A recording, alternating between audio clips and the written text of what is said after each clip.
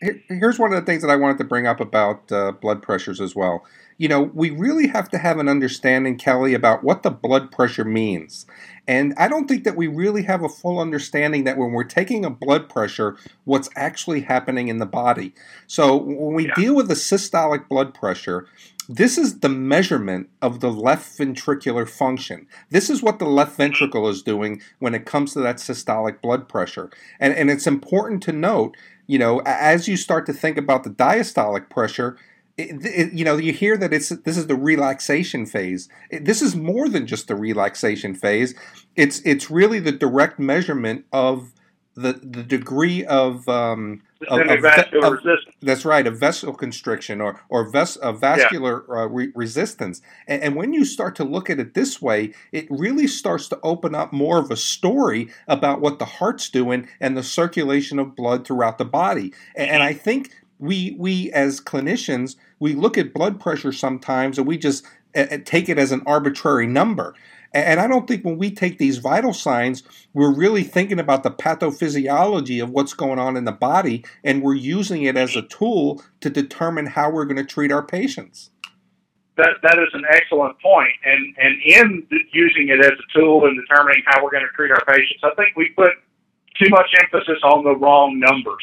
If I'm going to let hemodynamics determine the treatment I render, I'm going to rely on mean arterial pressure, not systolic pressure. Why are you doing that? That is what I'm going to aim all my treatment forward, is titrating my treatment to a mean arterial pressure of 64 or better. 70 would be nice and 80 would be wonderful. But I'm going to try for at least, and what many people don't appreciate is that the NIBP machines, particularly those, I don't know how Zolls work, but I would presume in a similar fashion. But on my LifePak 12, the blood pressure is, when we calculate a mean arterial pressure, we do it by a mathematical formula from systolic and diastolic blood pressure. NIBP machines do it exactly the opposite. They determine the mean arterial pressure and then calculate systolic and diastolic from that. So the number you really need to look at if you're going to, titrate treatment toward hemodynamics, you need to look at that little number in parentheses right next to your blood pressure reading, the mean arterial pressure. That's probably the easiest one to titrate your treatment to.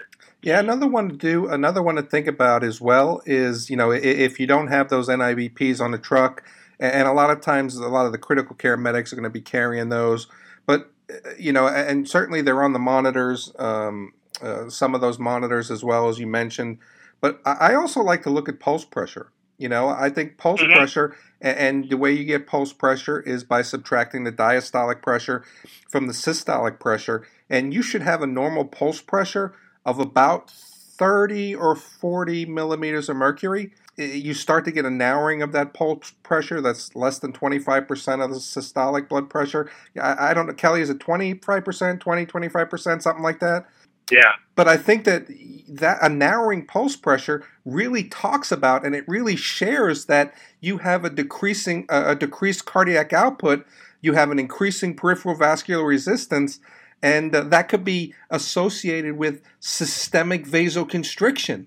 So now, again, as you're going through these vital signs and you're thinking about what those numbers mean, you're really able to look at what's going on inside the body and how the patient is compensating or not.